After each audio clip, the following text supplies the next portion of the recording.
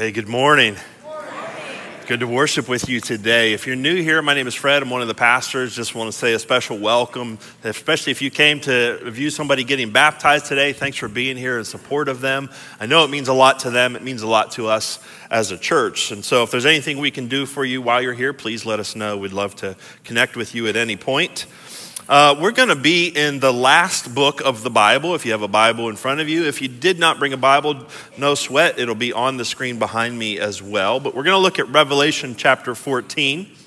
While you're turning there, let me just remind you, we have several empty shoe boxes up here. If you haven't been here the last couple of weeks, this is part of a ministry called Samaritan's Purse, Operation Christmas Child, where we fill these shoe boxes with things for children around the world, and then they get sent off along with the gospel to people literally all over the globe. And it really is an awesome opportunity to reach somebody in a different country from where you're at right now. And so if you want to participate in that, all of the details or instructions are inside. Just grab one of those empty boxes before you leave today.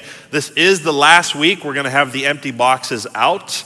We need to make room for the filled boxes that are coming back in. So if you want one, today is the day to grab them.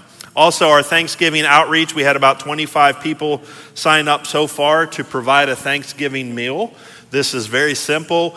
You register at the table in the fellowship area that says Thanksgiving Outreach, and then we connect you to a family in the community who is requesting help with providing Thanksgiving dinner. And then there's 7 items that you go out and buy that we have a paper that tells you exactly what you need to purchase. You don't have to cook it. You just take it and deliver it to the family that we assign you to. So if you have questions about that or want to help, please let us know. We'd love to get you connected there.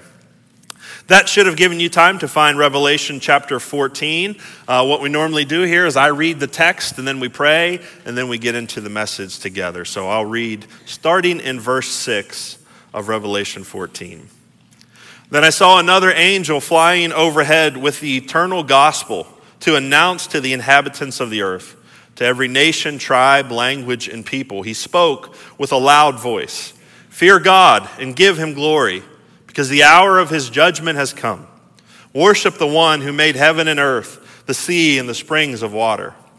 And a second angel followed, saying, "It has fallen, Babylon the Great has fallen. She made all the nations drink the wine of her sexual immorality, which brings wrath." Verse 9, and a third angel followed them and spoke with a loud voice, "If anyone worships the beast and its image and receives a mark on his forehead or on his hand, he will also drink the wine of God's wrath, which is poured full strength into the cup of his anger.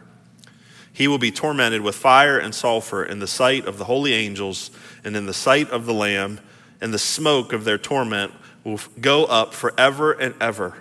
There is no rest day or night for those who worship the beast and its image, or anyone who receives the mark of its name. This calls for endurance from the saints, who keep God's commands in their faith in Jesus. Then I heard a voice from heaven saying, "Write, blessed are the dead who die in the Lord from now on. Yes, says the Spirit, so they will rest from their labors, since their works follow them." Would you pray with me as we consider this text? Father in heaven, we come now to these daunting words of Revelation chapter 14. We come now face to face with the reality of your wrath, of your judgment. We cannot escape the horror of the penalty of sin that we find here in this passage. Though we try not to think about such things, though we try to run from the truth presented in your word, here we are today before your word. And so I pray, as I've prayed every week through this series, would you humble our hearts? Would you help us to be open to receive the hard things, to receive truth from your word, so that we might respond appropriately, so that we might maximize the opportunity that we have here on earth to live lives that glorify you, so that we could spend eternity in your glorious presence. Father, I pray that you would melt the hard heart today and cover our sins in your grace and in your mercy, we ask in Jesus' name. Amen. Well, if you are new today, that's a heck of a passage to walk in on. But I promise this isn't a setup. This isn't your loved one who invited you to come to church today saying, I really want you to hear this. They didn't even know what we were going to preach today. We just been going through the book of Revelation. And as we go through God's word, which we believe this to be, as we go through God's word, we find difficult things that ought to shock us. Things that ought to awaken our senses and get our attention, because this is the reality in which we live. We live lives that have been given to us by a holy God, and He has placed requirements upon us for our life, and we want to talk about some of those requirements today. But first, let me kind of bring you up to speed. If you've been here with us, even if you've been coming every week, we've not preached every passage of Revelation. And so last week we were in chapter 12. We skipped all of 13 and the first few verses of 14. And so let me kind of bridge the gap a little bit. Last week we talked about the birth of Jesus and how Jesus was sent to be not only Savior, but the ruler of all nations. And since that, and that story was introduced to us in this kind of fantastical language of the image of a woman and a dragon, and the woman gives birth to a son, and the dragon represents Satan. Well, in chapter 13, the dragon finds two new allies. In his war on God's plan of redemption, there are two beasts. There are two beasts that arise, one from the sea and one from the land. And these two beasts ally themselves with Satan to wage war against God's people. The second beast insists that the people on the earth receive a mark in order to be able to do business and to live life on the earth. Now, there are various ways of interpreting Revelation, and good Bible-believing Christians debate over which is the best and most accurate way. And indeed, there's only really one true message of Revelation. But it's a tough book. It's a tough book. And so I've kind of been approaching Revelation with this kind of picture in my head. If you think of concentric circles within one another, sort of like a target. On the outer concentric circle, you have the safety of looking at Revelation and trying to pull from it things that we know to be true in a general sense. There's war between Satan and God. There's this birth of a Savior. There's the people of God are going to experience hardship on this earth. So if you stay in this outer circle, you can find lots of things in Revelation that are true, wonderful, powerful, helpful, important to know. And it's a safe place to be. The next circle in is those who are a little bit less safe, and they want to find specific applications of the things that we see in the book of Revelation. And so they would say, okay, well, this beast, there must be a person or a kingdom or some sort of ruler who's going to literally insist that people take a mark upon themselves. Some sort of way of participating in society. And we can see how something like that could happen. In fact, if you got the COVID vaccine, you already have the mark of the beast. No, I'm just kidding. You can see this. We're living in crazy times, but you can see how you can see how we could end up in a real historical situation where you have to consent to something in order to participate in society. I got some Penguins tickets the other day and took my stepson and my daughter and some of their friends and some other folks and went to pay for parking. And you got to take out a loan before you go and pay for parking. But I pull up to the gate and I offer the guy cash, and he says, no, we don't take cash anymore, just credit cards. And then you go into the game and they don't take cash in the game anymore. They just take credit cards. And look, I don't care. That's very convenient. I don't carry a lot of cash. I prefer to use my credit card. I don't have a problem with that. But I looked at my stepson and I was like, dude, I mean, look how close we're getting to this place in history where you could literally, like, we're just a few steps. We're just a few steps away from being in a situation where you can't use cash. Not a problem as long as they take your credit card. But what if you get on some sort of blacklist? Listen, I'm not trying to spout conspiracy theories or get anybody any more paranoid than you already are. I do not fear such things. But you can see how we're just a few steps away from not being able to participate in such things. And so if you want to go, here's what we know, concentric circles, right? We know that Satan is influencing rulers and leaders in the world, and that this world has lost its mind, and that the political structures of this world are at war with God. We know that, right? That's observable. You can see that. Is this to be taken literally? Are you literally going to have to take a mark on your forehead or on? We don't know. That's the next concentric circle. You can say, yeah, probably, or you can say, I just don't know. Maybe this is just a figurative way of saying it's going to be hard for people who stay faithful to God to participate in the world. Then there's another concentric circle, and this is where a lot of sensationalist teachers who you see online or on TV live and really make their money.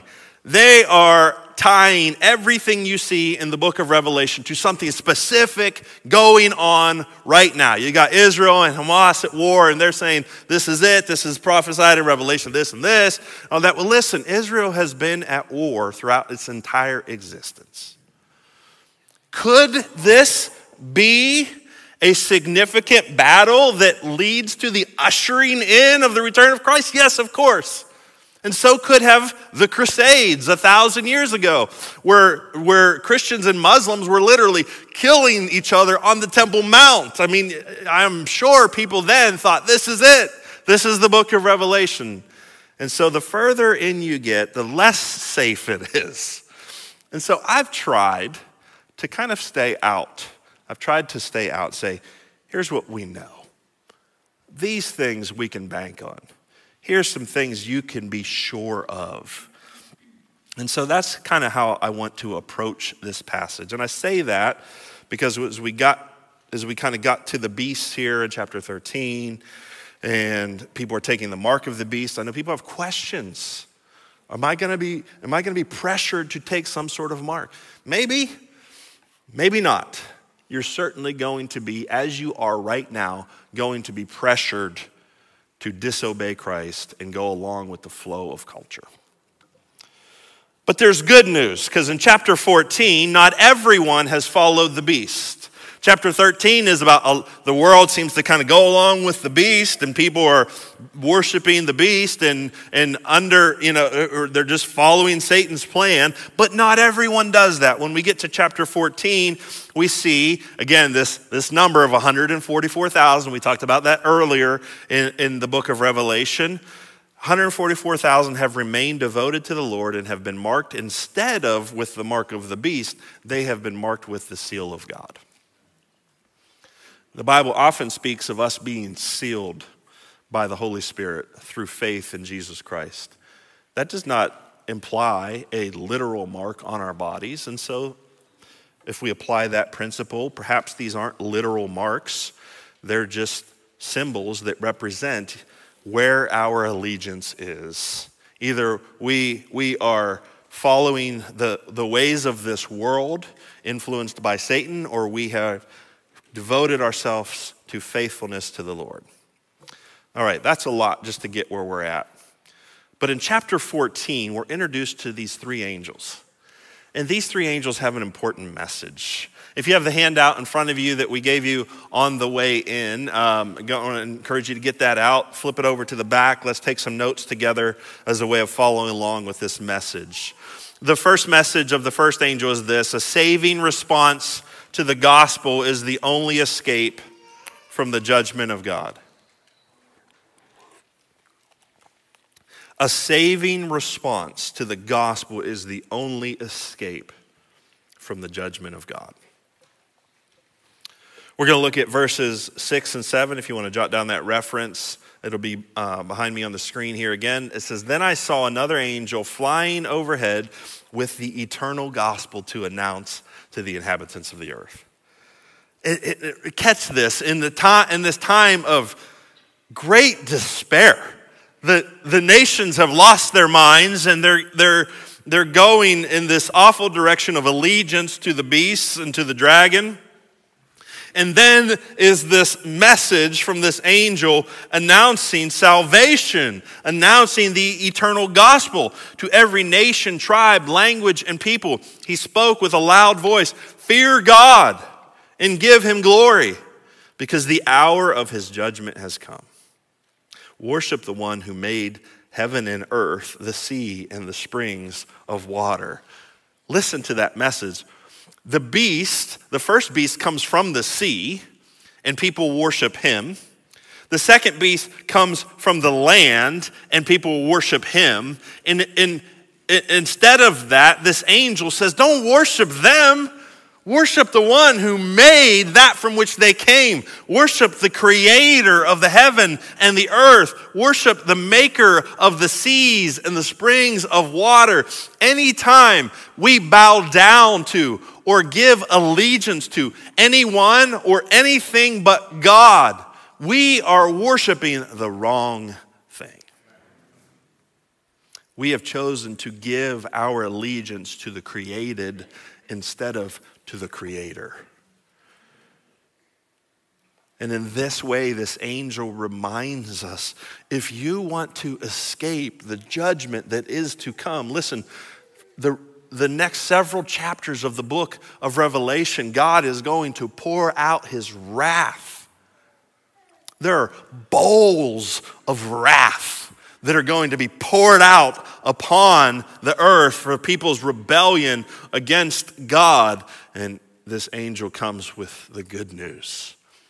You don't have to be a recipient of God's wrath. Fear God. Fear him now. Give him glory now.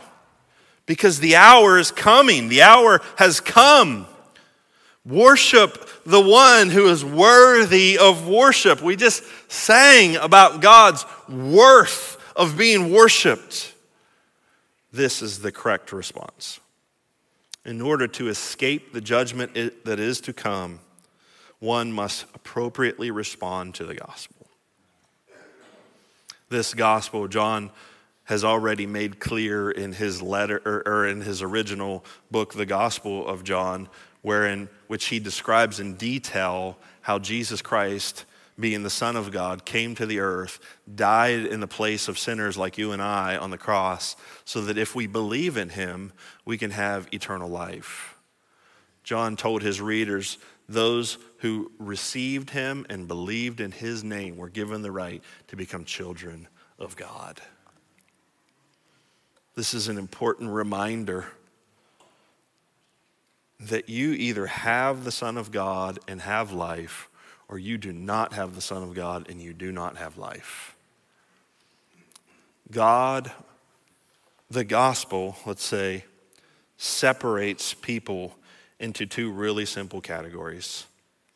The question is not whether you have done enough good to eventually earn your way into heaven. You haven't, and you won't.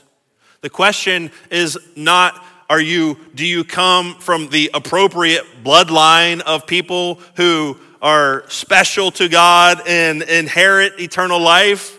He has done away with such things. The question is, how have you responded to the gospel? The question is, what have you done with Jesus Christ crucified? Amen. Your response to the gospel is the only hope that we have of escaping the judgment of God.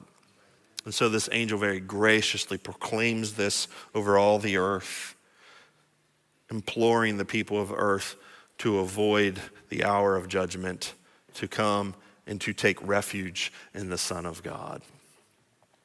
The next message that we see here in this chapter is that participation in the immorality of this world is rebellion against God.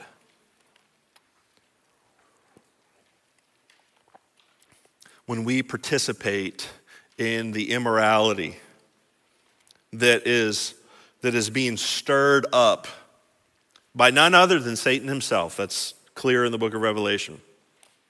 And his minions and his vice regents and his allies who go along with him. When we participate in that immorality, when we participate in the things of this world that are not from God, we are participating in rebellion. That is rebellion against a holy God. And that rebellion is punishable with his wrath. Let's look at verse 8. And a second angel followed, saying, "It has fallen. Babylon the Great has fallen.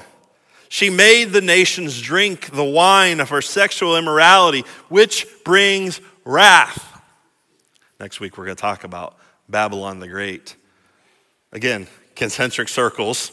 The outer circle is, at the very least, Babylon the Great. It represents the immorality of this world. Some go into the next circle and say that Babylon is going to be an actual kingdom in the end times, perhaps an existing kingdom or another kingdom. And then some people go all the way in and say it's this. it's America, it's the Roman Catholic Church, it's whatever. All kinds of all over the board guesses as to who precisely Babylon the Great is. Safe to say that Babylon the Great represents the immorality that surrounds us in this world, calling us, beckoning us to come and to drink her wine, to drink her, to participate in the pleasures of her sin. But we're warned here. The angel makes clear this brings wrath. You cannot live according to the ways of this world, participating in all of the sins that this world glorifies, and escape God's wrath. This is rebellion against him. She made all the nations drink the wine of her sexual immorality. Sexual immorality in Revelation and other places in the Bible as well. Sometimes it's just referring to sexual immorality. I think here in Revelation it's referring to all of the unfaithfulness towards God that is included in the sins of this world. It's being unfaithful to the one who created you, who provided for your salvation. It's infidelity. It's cheating on the God who offers you eternal life. When we do that, we participate in rebellion. The third message of this passage is that rebellion will bring God's wrath. It'll bring God's wrath. There's such a strong desire in today's mindset to have both. To have the safety of salvation in Jesus Christ and to have the pleasures of sin offered in this world. We make listen, grace is amazing and God's mercy is indescribable, but we make such a big deal out of his mercy that we take away people's desire or people's need to live faithfully before God. And what you need to see here from Revelation 14 is rebellion and mercy do not exist together. Rebellion brings God's wrath. Verse 9 says, "And a third angel followed them and spoke with a loud voice, 'If anyone worships the beast and its image and receives a mark on his forehead or on his hand, he will also drink the wine of God's wrath, which is poured full strength into the cup of his anger.'" Let me pause right there because there's two different words here. That wrath, the Greek word used for wrath here is generally used to describe just judgment. Wrath sounds emotionally driven to us, but really it's more of just punishment. And a lot of times when the New Testament speaks of God's wrath, that's the word that is used. We're not necessarily supposed to get this feel this force of emotional anger. It's just punishment. But to make sure that we don't miss that in this instance, wrath is being mixed with another word that could be used to describe punishment, which here is translated as anger. We have here, he will also drink the wine of God's wrath, his just punishment, which is poured full strength, not diluted, into the cup of his anger. In other words, we're supposed to feel the exponential impact of this is just not, you'll get what you deserve. This is God is going to unleash the just fury of his hatred for sin. God does not treat rebellion as a little thing. Rebellion has inescapably marred his creation. Rebellion has led to the brokenness of the human race. I was just thinking, just this weekend was reminded of how broken our physical bodies really are. For about 10 years, I had a neighbor, when I lived in West Katina, I had a neighbor who just took incredible care of himself. And he's in his 70s at this point, and just the epitome of health. Just did everything right. And exercised, perfect physical condition.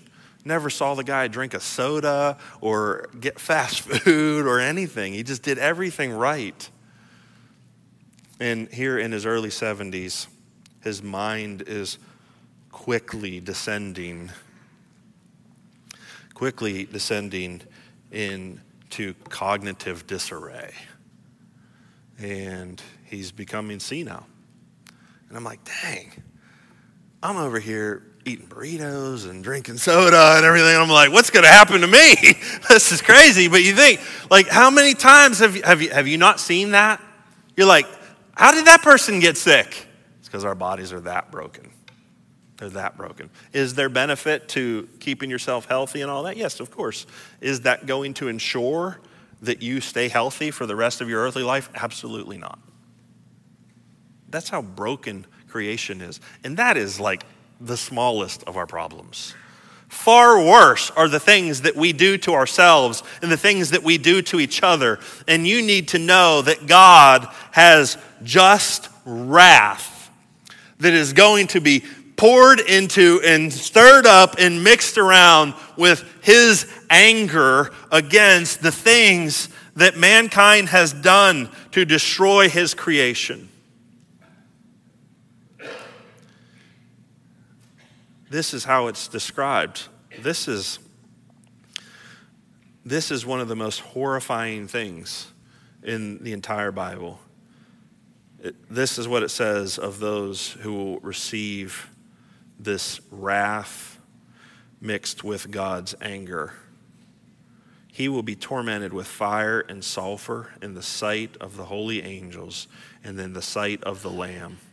And the smoke of their torment will go up forever and ever. There is no rest, day or night, for those who worship the beast in its image, or anyone who receives the mark of its name. We are repulsed at this image that human souls will be subjugated to such suffering at the hand of a holy God. And the reason we have such trouble with this image is because we do not properly understand God's holiness.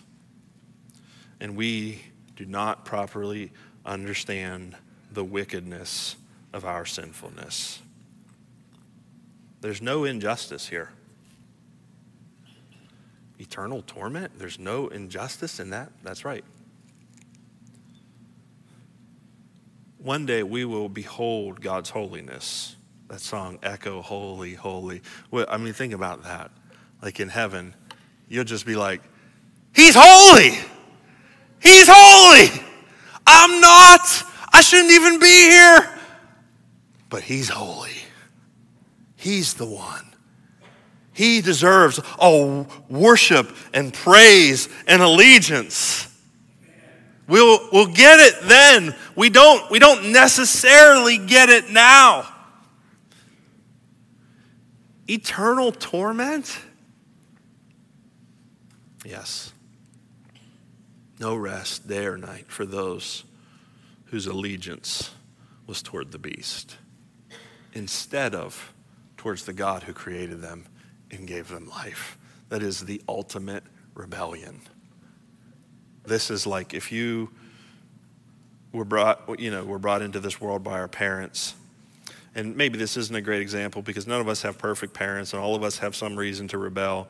But instead of loving your parents, you choose instead to love their worst enemy.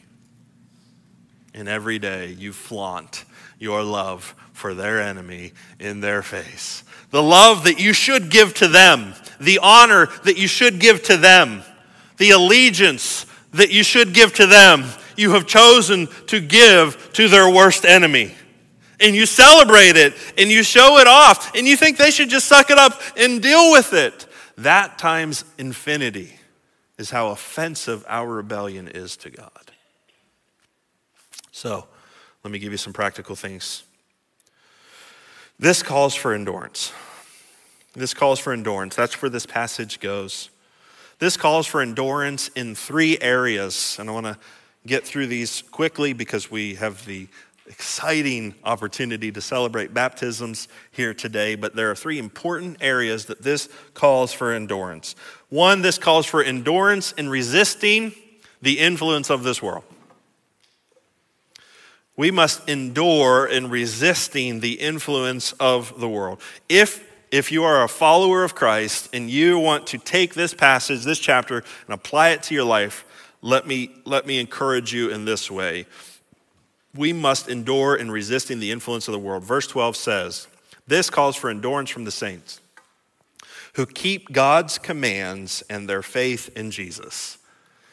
In the day that is described here in Revelation chapter 14, whether that is a specific number of years at the end before Christ comes or whether this is describing all of church history, in that day, those who keep God's commands and keep their faith in Jesus must learn to endure.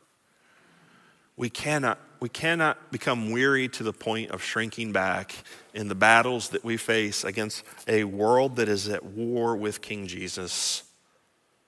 Do not be surprised that this world hates him and hates you. Don't be surprised by that. This is exactly what the Bible says would happen. Instead, focus on enduring and resisting the urge, the impulse, the influence, the desire to participate in the sinful rebellion of this world. I love Moses as an example of this. Moses, you may or may not know, grew up as part of Pharaoh's household. Though he was born as a Hebrew slave, he was adopted into Pharaoh's household. He literally, you could not have gone from one end of the spectrum to the other end of the spectrum more dramatically than Moses did. He was born to be a slave, to have nothing, to live a life of hard labor. And instead, he gets adopted into this life of luxury. And this is how Hebrews chapter 11 describes Moses' reaction to this. It says, by faith, Moses, when he had grown up, refused to be called the son of Pharaoh's daughter and chose to suffer with the people of God rather than to enjoy the fleeting pleasure of sin. For he considered reproach for the sake of Christ to be greater wealth than the treasures of Egypt, since he was looking ahead to the reward. Verse 27, and by faith he left Egypt behind, not being afraid of the king's anger, for Moses persevered as one who sees him who is invisible. I love that passage. I love that passage because here's Moses. He could have enjoyed everything that the world had to offer in his day and age. All of what is described here as fleeting pleasures of sin. Instead, he considered it greater wealth to be a part of God's people. You and I, in the day and age that we live in, we must resolve to resist the fleeting pleasures that this world brings and instead consider it to be greater wealth, to be hated by this world, but to be a part of Jesus' family. And we must be content to do that. We must endure in resisting the influence of this world. I want to give you 2 more points, but before I do that, if you're getting baptized during this service, I want to go ahead and dismiss you so you have a few minutes to be changed. So those of you who are getting baptized, go ahead and get changed and get ready for baptisms. While they're doing that, let's look at the last 2 points here. This calls for endurance not only in resisting the influence of the world, this calls for endurance in persecution. Then I heard a voice from heaven saying, this is verse 13. I'm sorry, I didn't give you time to write down persecution. Go ahead. When it comes to persecution, we look at verse 13. Then I heard a voice from heaven saying, "Right, blessed are the dead who die in the Lord from now on." That's a morbid thing to say. Remember the Beatitudes that Jesus taught? Blessed are they, and blessed are those, and blessed are them, and all that. And he lists all these things when, if this thing happens to you, don't worry, you're blessed in the kingdom of heaven. But this is like the darkest of them all. Blessed are you if you die for Jesus. The very fact that the Bible mentions people dying for Jesus is shocking to the 21st century Western mind because we don't experience that level of persecution.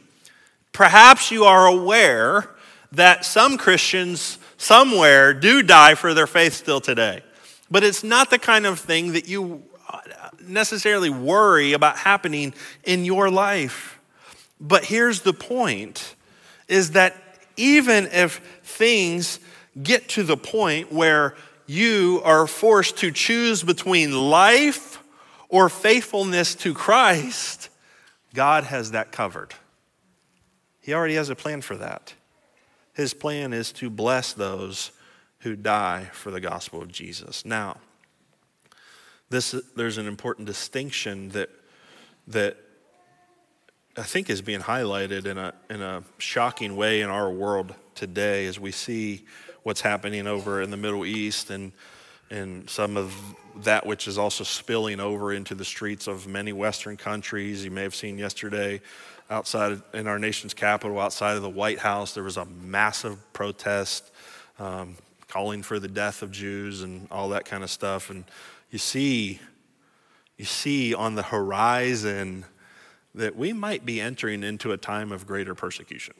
It may become more common for people to have to physically suffer right here in the place that we live for Christ. Fortunately, we're not there right now, but we may be heading there. And the difference is that those on the other side of that, they feel compelled to kill in the name of their God. We're not called to kill for our God. We are called to lay down our lives. And that's an important distinction. In fact, Paul says in Philippians chapter 1, he says, "For me, to live is Christ and to die is gain. Now, if I live on in the flesh, this means fruitful work." That's what he means by to live is Christ. As long as I'm alive, I'm going to do things that impact the kingdom of God. I'm going to live my life for Christ. And that's fruitful. And he says, "And I don't know which one I should choose. I am torn between the two. I long to depart and be with Christ, which is far better. But to remain in the flesh is more necessary for your sake. Since I am persuaded of this, I know that I will remain and continue with all of you for your progress and joy in the faith, so that because of my coming to you again, your boasting in Christ may abound." Paul lived in this tension of he had such a thorough understanding of what it meant to die and to be with Christ that he actually longed for that to some degree. but he also understood the importance of living a faithful life for Christ here on earth. Most Christians have no concept of, I would love to go and be with Christ, and they can only think of this world. We are called to live with this tension that if we die, we gain. But if we live faithful and fruitful lives for Christ. I love what Thomas Watson said. He said, we must be willing to die, but content to live. Willing to die, but content to live. The third area of endurance that this chapter calls for is the endurance in gospel ministry. This kind of ties into what we were just saying about Paul's tension between, I'd love to go be with Christ, but I'd also love to stay and be fruitful in ministry. We need to endure, especially as the world grows darker. We must endure in gospel ministry. The text says this in Revelation 14, yes, says the Spirit, so they will rest from their labors since their works follow them. The idea here is that when those who die in Christ die, the work that they have done for Christ multiplies as their reward in heaven. And what you have done here on earth for the kingdom of Jesus does not cease at death, but it has an eternal impact for the glory of God, for your good. Paul says to Timothy in 2 Timothy chapter 4, he says, for I am already being poured out as a drink offering. That means he's close to death. And the time for my departure is close. I have fought the good fight. I have finished the race. I have kept the faith. There is reserved for me the crown of righteousness, which the Lord, the righteous judge, will give me on that day, not only to me, but to all those who have loved his appearing. May we be counted among those who love the appearing of Christ. Jesus said in a parable that he told about faithful stewards, Matthew 25, verse 21, his master said to him, well done, good and faithful servant. You were faithful over a few things. I will put you in charge of many things. Share your master's joy. We often say here, the words of C.T. Studd, only one life 'twill soon be past. Only what's done for Christ will last. Brothers and sisters, these days call for endurance. We must remain faithful, even more so as our world grows dark. Would you pray with me? Father in heaven, these chapters of Revelation remind us that faithfulness to the gospel is not for the faint of heart. We need Spirit-enabled endurance. We need your help to remain faithful, to live lives of fruitful gospel ministry, to resist the influence of this rebellious world. Father, you will send your wrath and your judgment, and in that day no one can stand. Every proud and arrogant man or woman who says, wait till I see God, I got some things to talk to him about, will fall trembling before you, unable to utter a single syllable.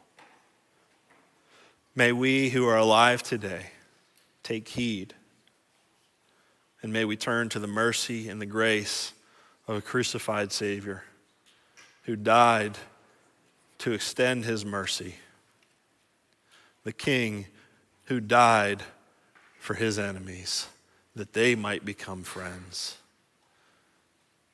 Today, may we turn to you for salvation and give ourselves wholly to living for you. We ask in Jesus' name. Amen.